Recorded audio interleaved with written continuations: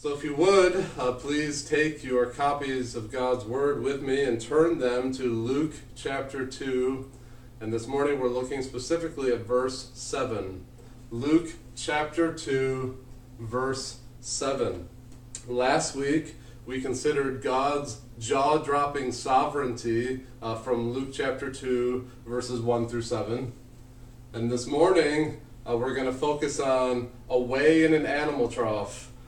From Luke chapter 2, verse 7. Just a little play on words. Instead of away in a manger, away in an animal trough. And I think you'll understand why I've titled it that as we move forward in the message. But Luke chapter 2, verse 7 says this to us this morning. And she, that of course being Mary, so Mary gave birth to her firstborn son and wrapped him in swaddling cloths and laid him in a manger, because there was no place for them in the inn. Please bow with me just for a moment in prayer as we seek the Lord's help in coming to His Word. Heavenly Father, we know that apart from your Spirit, we are unable to understand the things of God's Word, that we need you, we need your help, and so we're just crying out to you now that you'd open our eyes to see wonderful things in your Word now as we open up your Scriptures, that you would teach us glorious truths about yourself and your Son and about ourselves, and that we would grow much in the grace and knowledge of you this morning. Help me, Father, as I preach, to preach that which is faithful to your Word, and I just ask that it would bring much glory to your name and good for your people, and we pray this all in Jesus' name. Amen. Well, I want you, if you would, to please picture in your mind a children's Christmas pageant. And think about what happens. Of course, Mary and Joseph arrive in Bethlehem on cue, needing a place to stay. They arrive at the local inn, but they are rejected by an angry innkeeper who, pointing at a sign, says, "No vacancy," just like the sign says, "No vacancy." And so Mary and Joseph kind of hurry along, knocking on a bunch of doors until finally someone lets them sleep in their barn or their stable or something like that. And I just want to ask the question, is this the way the birth of Jesus took place? And before I go any farther, I want to say that I know some of you are still reeling. Some of you are still trying to pick up the pieces from my sermon series roughly a year ago when we walked through John 14 and I shattered your dream of living or dwelling in a golden mansion in heaven forever. Well, brace yourself, because there's a good chance this morning I'm going to maybe burst a few more bubbles, this time concerning Jesus' birth. And actually, this is the real reason why I'm preaching from home this morning. It has nothing to do with my possible exposure from COVID. It has everything to do with the fact that I'm afraid of violent protests and violent rioting from my daring to mess with the old familiar Christmas story.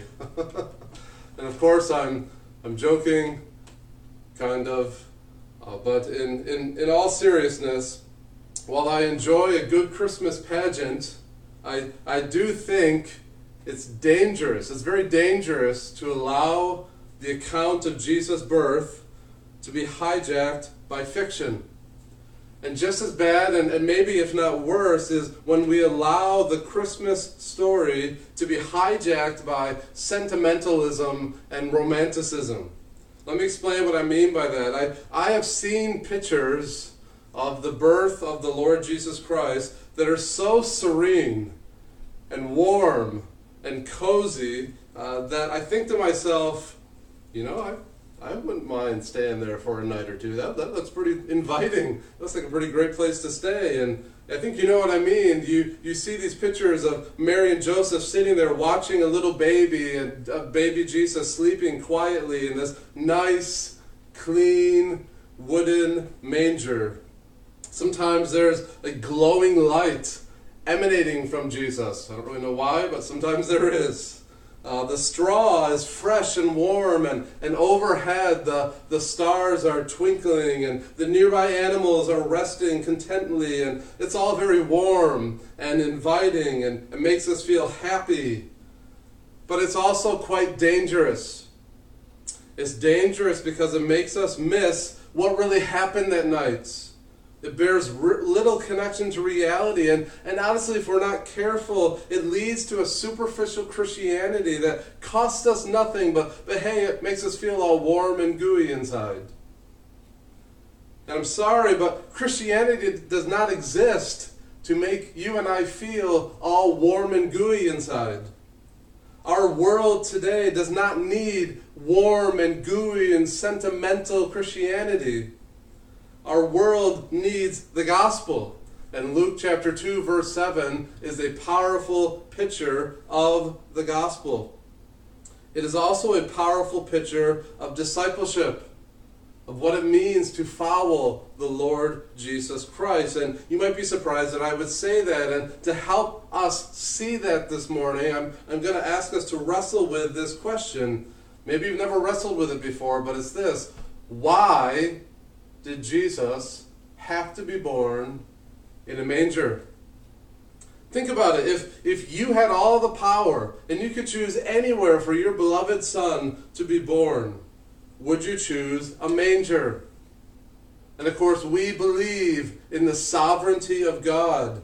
And we know that all of this has happened because God wanted it to happen this way. If God wanted it to happen some other way, it would have happened some other way. So why? Why did God have Jesus born in a manger? And to help us answer that question, we're going to start by explaining the setting. So if you have your church bulletin inside there should be the notes. On the flip side are some growth group discussion questions or questions to go over with your family on Sunday lunch. But the first point this morning is just going over the setting. The traditional scene of Mary and Joseph checking motels, being rejected by the innkeeper, and finally being able to bunk in a stable somewhere is all based on the interpretation of one word in verse 7. One word that I think has been misunderstood. It's the word that is translated in. In Luke chapter 2, verse 7, it says, "She gave birth to her firstborn son and wrapped him in swaddling cloths and laid him in a manger because there was no place for them in the inn." The word that is translated in, when you do just a little bit of study on it, you immediately come to see that word means guest room. It does not mean inn or hotel. That interpretation is strengthened by the fact that Luke uses this exact same word near the end of his gospel in Luke chapter 22, verse 11. In this verse, Jesus is instructing his disciples to find the Passover room, and this is what he tells them to say to the master of the house, to say to them, "Where is the guest room that I may eat the Passover with my disciples?" That's the same word, guest room. Where is the guest room? That word is translated in Luke 2:7. However, it's translated guest room in Luke 22, verse 11. There is also a totally different Greek word that the Bible uses, that Luke uses when he wants to refer to an inn or a hotel. If you would turn to Luke chapter 10 and look at verses 34 and 35, and within those verses, this is what we read, Luke chapter 10, verses 34 and 35. This is, of course, the parable of the Good Samaritan. And it says, picking up in verse 34, that he went to him and bound up his wounds, pouring on oil and wine. Then he set him on his own animal and brought him to an inn and took care of him. And the next day he took out 2 denarii and gave them to the innkeeper, there's your innkeeper, saying, "Take care of him, and whatever more you spend, I will repay you when I come back." Clearly, the reference in Luke chapter 10 is to a paid public lodging. That's more the equivalent today to our Holiday Inn. But it's a totally different word than that which is found in Luke chapter 2, verse 7. The word in Luke chapter 2, verse 7 does not mean inn, it means guest room. I hope that's making sense so far. I'm not able to see your faces, so I'm just going to have to go with it and hope and trust that so far that's making sense. Now remember with me the reason Mary and Joseph went to Bethlehem. The reason they went was because that was where Joseph's family was from. That means Joseph had lots of relatives in Bethlehem, and he probably had lots more traveling back to Bethlehem for the Roman census. Mary and Joseph were almost certainly staying at the house of relatives and were not trying to rent a room at the local hotel.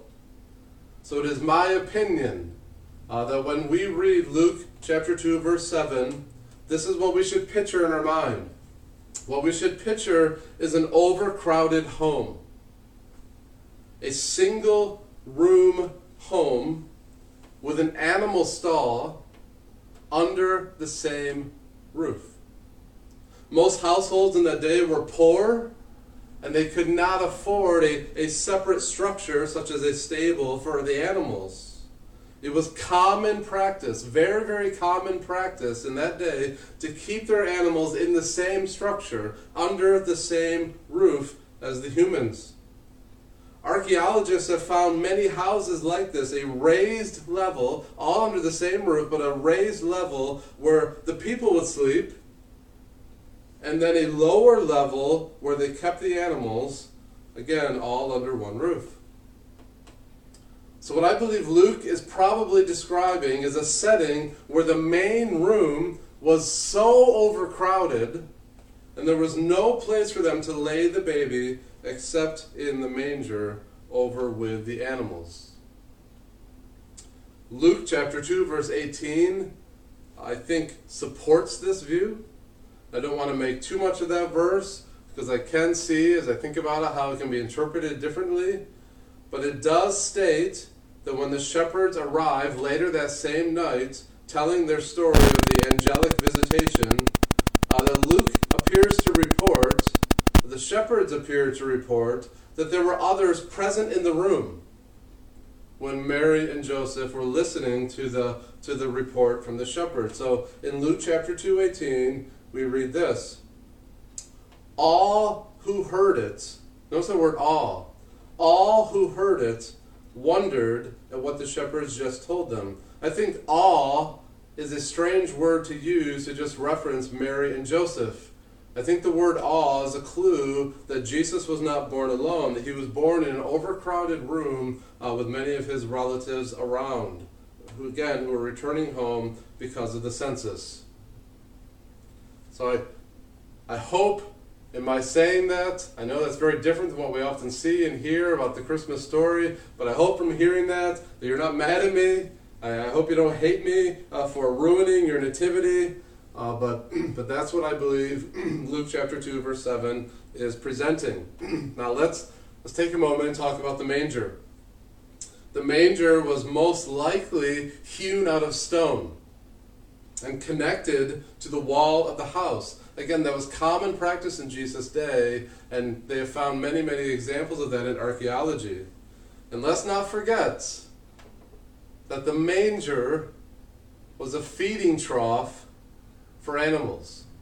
Sometimes the word manger, we romanticize it, and it's sentimental to us, and we have like this idyllic setting in our mind of what it looked like. But let's be plain. The manger was an animal trough. It's where animals eat. Jesus is now laying where the animals eat. This is not a Hallmark moment. This is not a moment for Instagram. This is not social media worthy. This is not sanitary. This is cruddy. It's gross. It's sad. It's in a very real sense tragic. The Savior, who is Christ the Lord, should not be in an animal trough. He should be in an opulent palace, laying in a luxury crib. But again, to emphasize it, things are exactly as they're supposed to be. The God who planned this very day from eternity past, and the God who turned the heart of Caesar Augustus to have the census happen so that Mary and Joseph would go down to Bethlehem, he is not the least bit surprised that his son is now laying in a manger. In fact, that's where he wants him. He wants him in that animal trough. But why, right? That's the question. Why a manger? What does the manger teach us about the Savior who is Christ the Lord? And that's what the rest of my message is going to seek to unpack.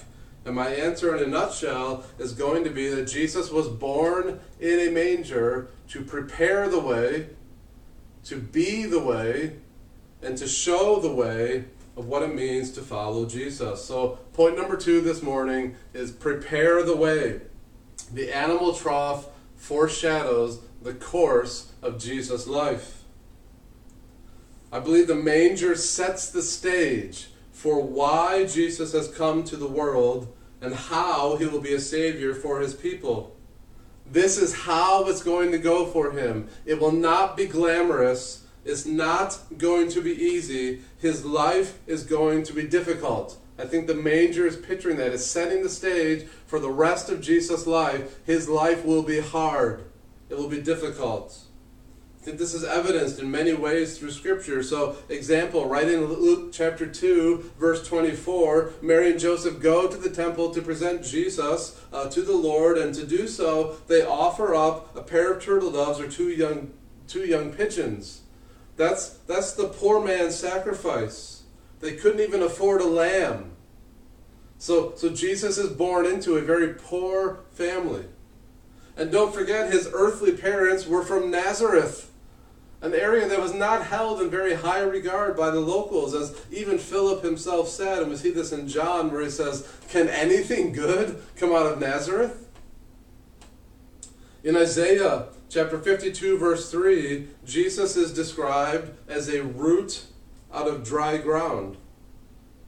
Think of that picture, a root out of dry ground. And that he would grow to be a tender plant.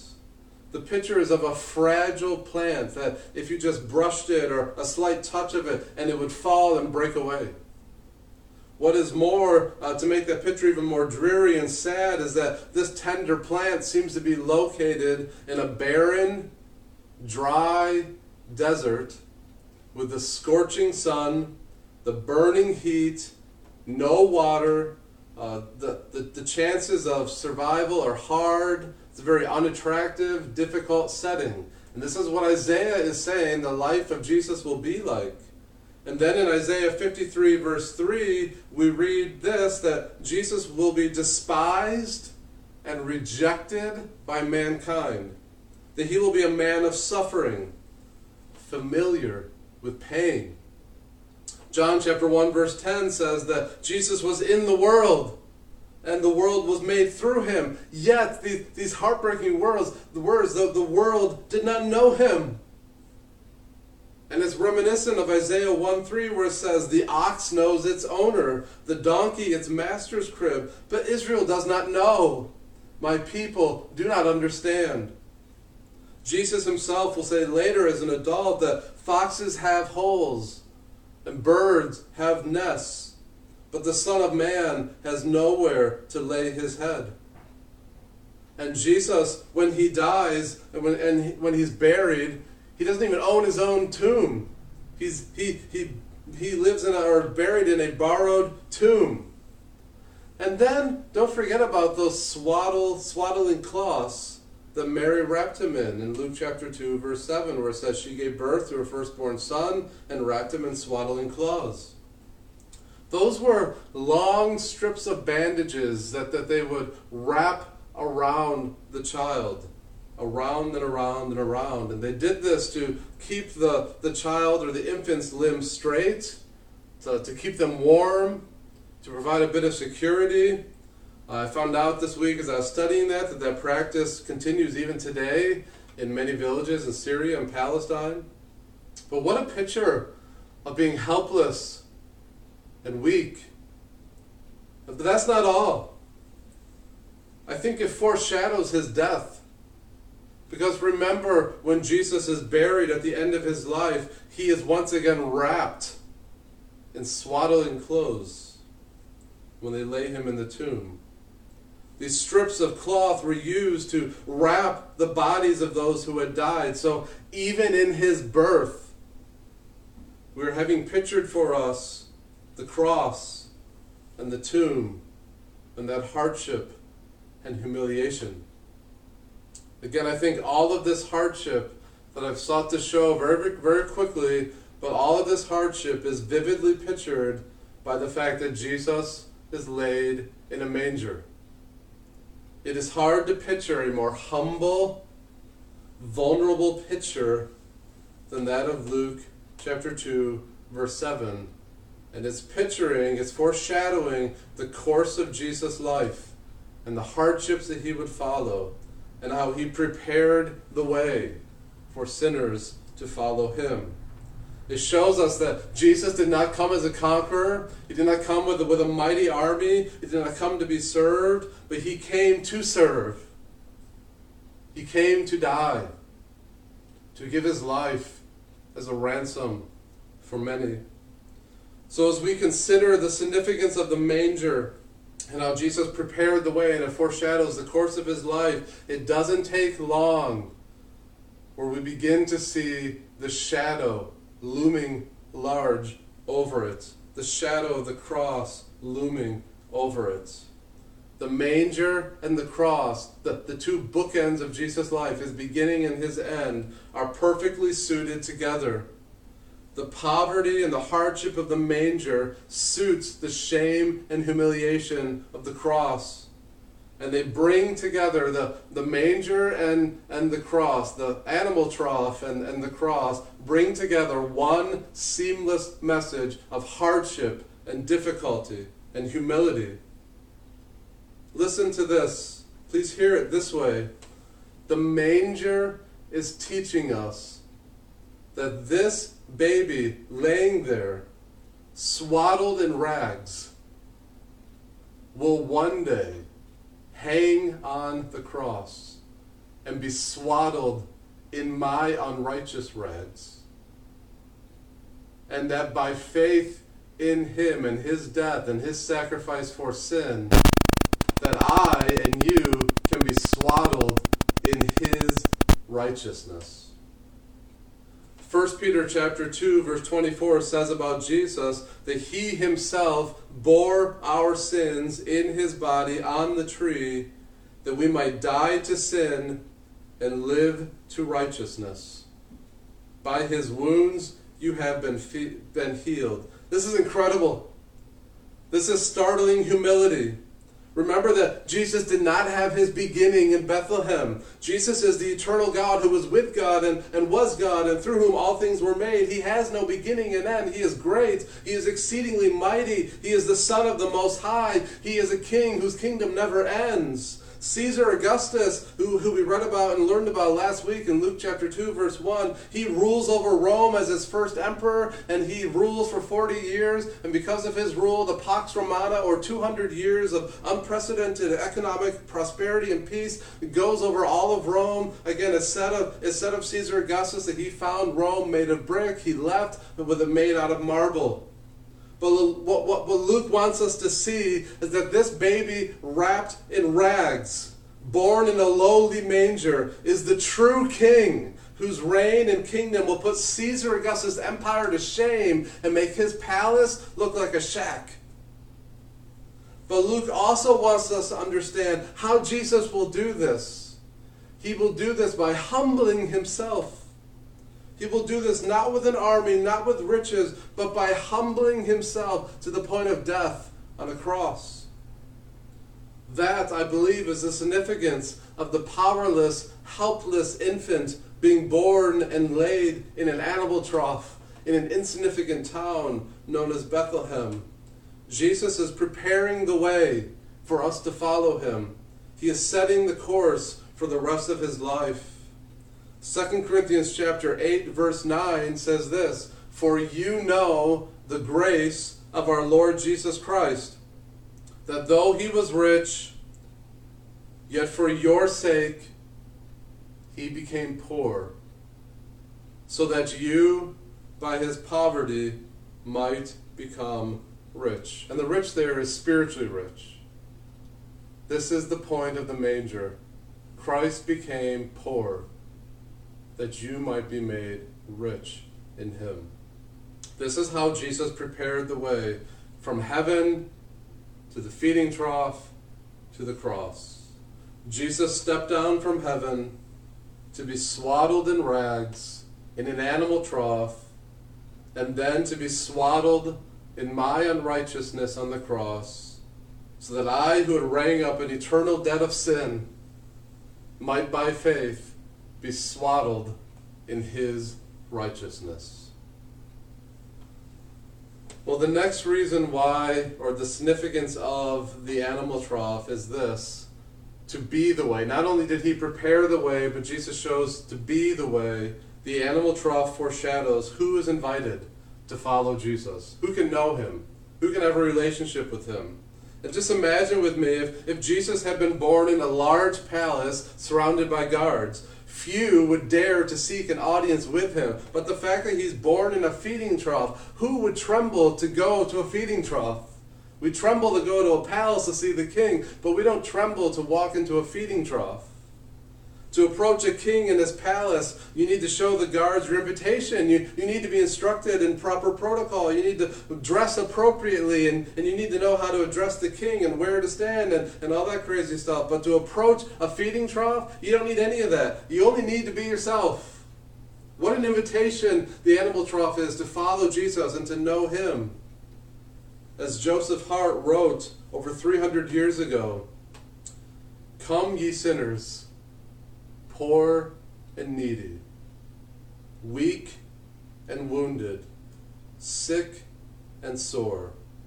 Jesus ready stands to save you, full of pity, love, and power. He is able, he is willing, doubt no more." And that's the picture of the manger. I don't quite remember how old I was, 7, 8, 9, something like that. My family had come down to Washington, D.C. to kind of see the sights there, and we saw the White House and a few other historical points of interest. But at some point, my brother, who was quite a bit older, he wandered off. He liked to take photography, and believe it or not, somehow or another, he was able, as he's just wandering around, he comes across this wide open field, and believe it or not, there's the President of the United States at that time. I think it was George Bush, and he's surrounded by his Secret Service. And so my brother, with his camera, snaps a picture of him. Well, I'm sure you can imagine what the Secret Service thought about that. Somehow they saw that, and again, it's from quite a distance, but they saw that, and they found him. And they took his camera, they looked all over through it, they checked him over, tried to see what was going on, and I remember him quite excitedly telling us about all of that, and he was worried the picture wouldn't come out because they opened up his camera and exposed the film, but he does have a picture that proves all of it. But I share all that to say that never in history has there been someone more approachable than the Lord Jesus Christ. He doesn't have a Secret Service around him. He has no armed guards around him to search and investigate and to push you away if you don't quite match up. It seems the hem of his garment was always within reach as you read the Gospels. It seems he was always within reach of the sick, and his ear always was open to their cries, and he regularly ate and drank with outcasts, publicans, and sinners. He allowed a fallen woman to weep over him, over his feet, and to dry his feet with her hair. Do you see how the manger foreshadows all of this? Do you see how the manger foreshadows and teaches that Jesus is an approachable Savior? The manger warmly invites us, consider this wonder of wonders, that he who holds all the stars in his hands and has named them is now lying in a manger. And you can now come to him and approach him. You can take him into your life. And it's inviting you, will you not come to him with all of your sins and lay them at his feet and be forgiven and cleansed of all unrighteousness? There was a time in Jesus' earthly ministry when some of his disciples actually tried to bar people from coming to him. If you remember that, they shout, "Stop bringing your children, stop bringing your babies here to him." And Jesus strongly rebukes his disciples for saying that. And sadly, I know there are many today still trying to erect barriers, preventing people from coming to Jesus. You must come to Jesus via bishop. You need to pray Hail Mary 50 times.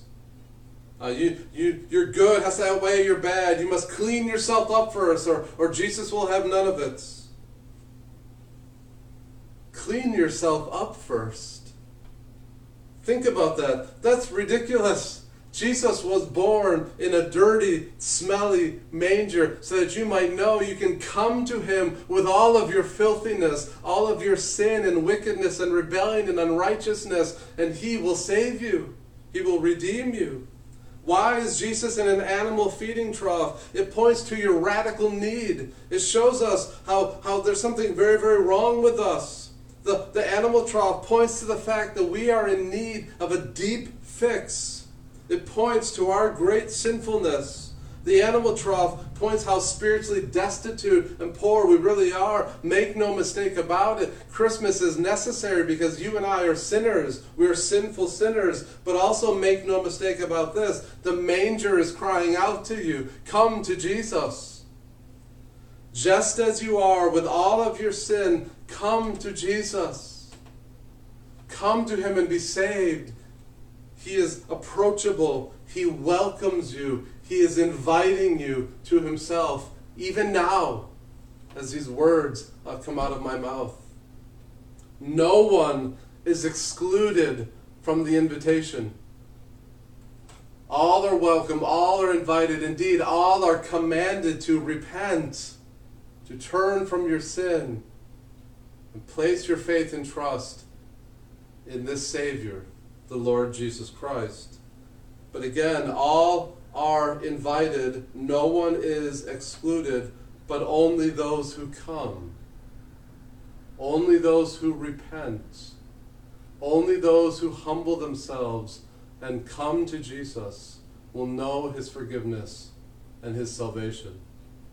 Won't you come to Jesus right now and be cleansed of your sin and be made righteous, declared righteous by faith and faith alone? Well, the last truth that I want to bring out about the animal trough this morning is that the animal trough not only prepares the way and shows how Jesus is the way, but it also shows the way. The animal trough foreshadows what is required to follow Jesus, and you need to know that in following Jesus, it isn't easy. The manger says to you, if you're looking for your best life now, if you're looking for money and possessions and fame and fortune and luxury and status, then don't follow Jesus.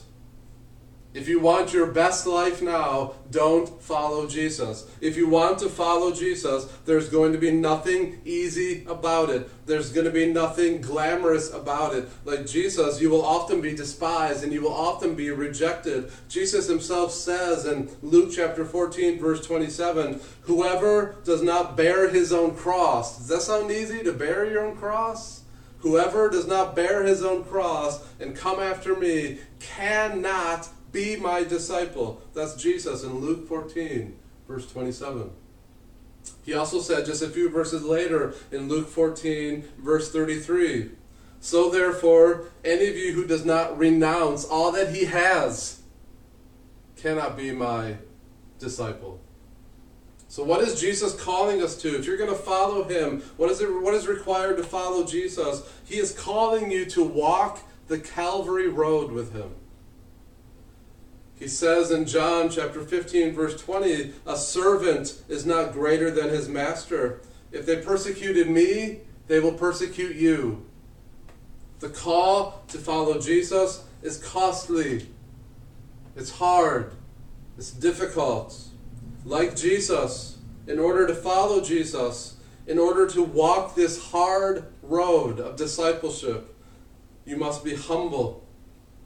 You must humble yourself. God resists the proud, but he gives grace to the humble. And scriptures say in Philippians chapter 2, verse 5, that we are to have the mind of Christ. It says, have this mind among yourselves, which is yours in Christ Jesus. What mind? The mind that did nothing out of selfish ambition, but in humility counted others as more significant. What mind? The mind that humbled himself to become obedient to the point of death, even the humiliating, shameful death on a cross. That mind, that kind of humility is what Jesus calls us to if we will follow him. Humility is what is required if you're going to follow Jesus. It takes humility to confess that apart from Jesus Christ, you are wretched, pitiful, poor, blind, and naked. It takes humility to come to Jesus. It takes humility to deny yourself and take up your cross and follow him. Where do you get this kind of humility from? Well, I think a great way to begin to have this kind of humility is you think about the manger. And you see your Savior who left all the glory and humbled himself to be born in an animal trough. It starts there. Knowing that Jesus made himself nothing, swaddled in rags, nowhere to lay his head. He was acquainted with griefs. He was numbered among transgressors. He had sin laid upon him on the cross. That's the most amazing humility that ever was. The truth of the manger and its connection to the cross should make you the most humble person in the world. A prideful Christian is an oxymoron. Pride has no place in Christianity, no place in your life. So following Jesus is hard. It's costly. It requires massive amounts of humility. The humility comes as we ponder the manger and its connection to the cross. But if all of that sounds like too much, then I just would remind you that Jesus has already shown us the way. That's the first point, right? Jesus prepared the way. Jesus has walked our hard roads. He knows our struggles. He sympathizes with our weaknesses. He knows all about you. There's no heartache in which his heart also has not broken. There are no tears that he has not cried. There's no suffering that he has not suffered. There's no sorrow or frustration or disappointment or despair that he has not experienced. Jesus has walked that road. He has prepared the way for you. And that means that though the hard road is hard, Jesus is with you. And he is for you. That means that when we pray for help, because prayer is a great form of humility. Prayer is admitting, confessing, I can't do this on my own. I'm helpless. I'm powerless. I need God's help. And so as Christians, we must pray much. And we don't pray to a Savior who is indifferent. As we walk this hard road, we can cry out to Jesus saying, Jesus, you know all about me. You are the lover of my soul. And you know my trial. You know my heartache. You know my tears. Jesus, stand by me and strengthen me. Revive me. Give me the grace that I need to meet my trials here. Strengthen me to walk the walk, to walk this hard road that is mine as a follower of the Lord Jesus Christ. So brothers and sisters in Christ, I hope I have not upset you too much about the Nativity.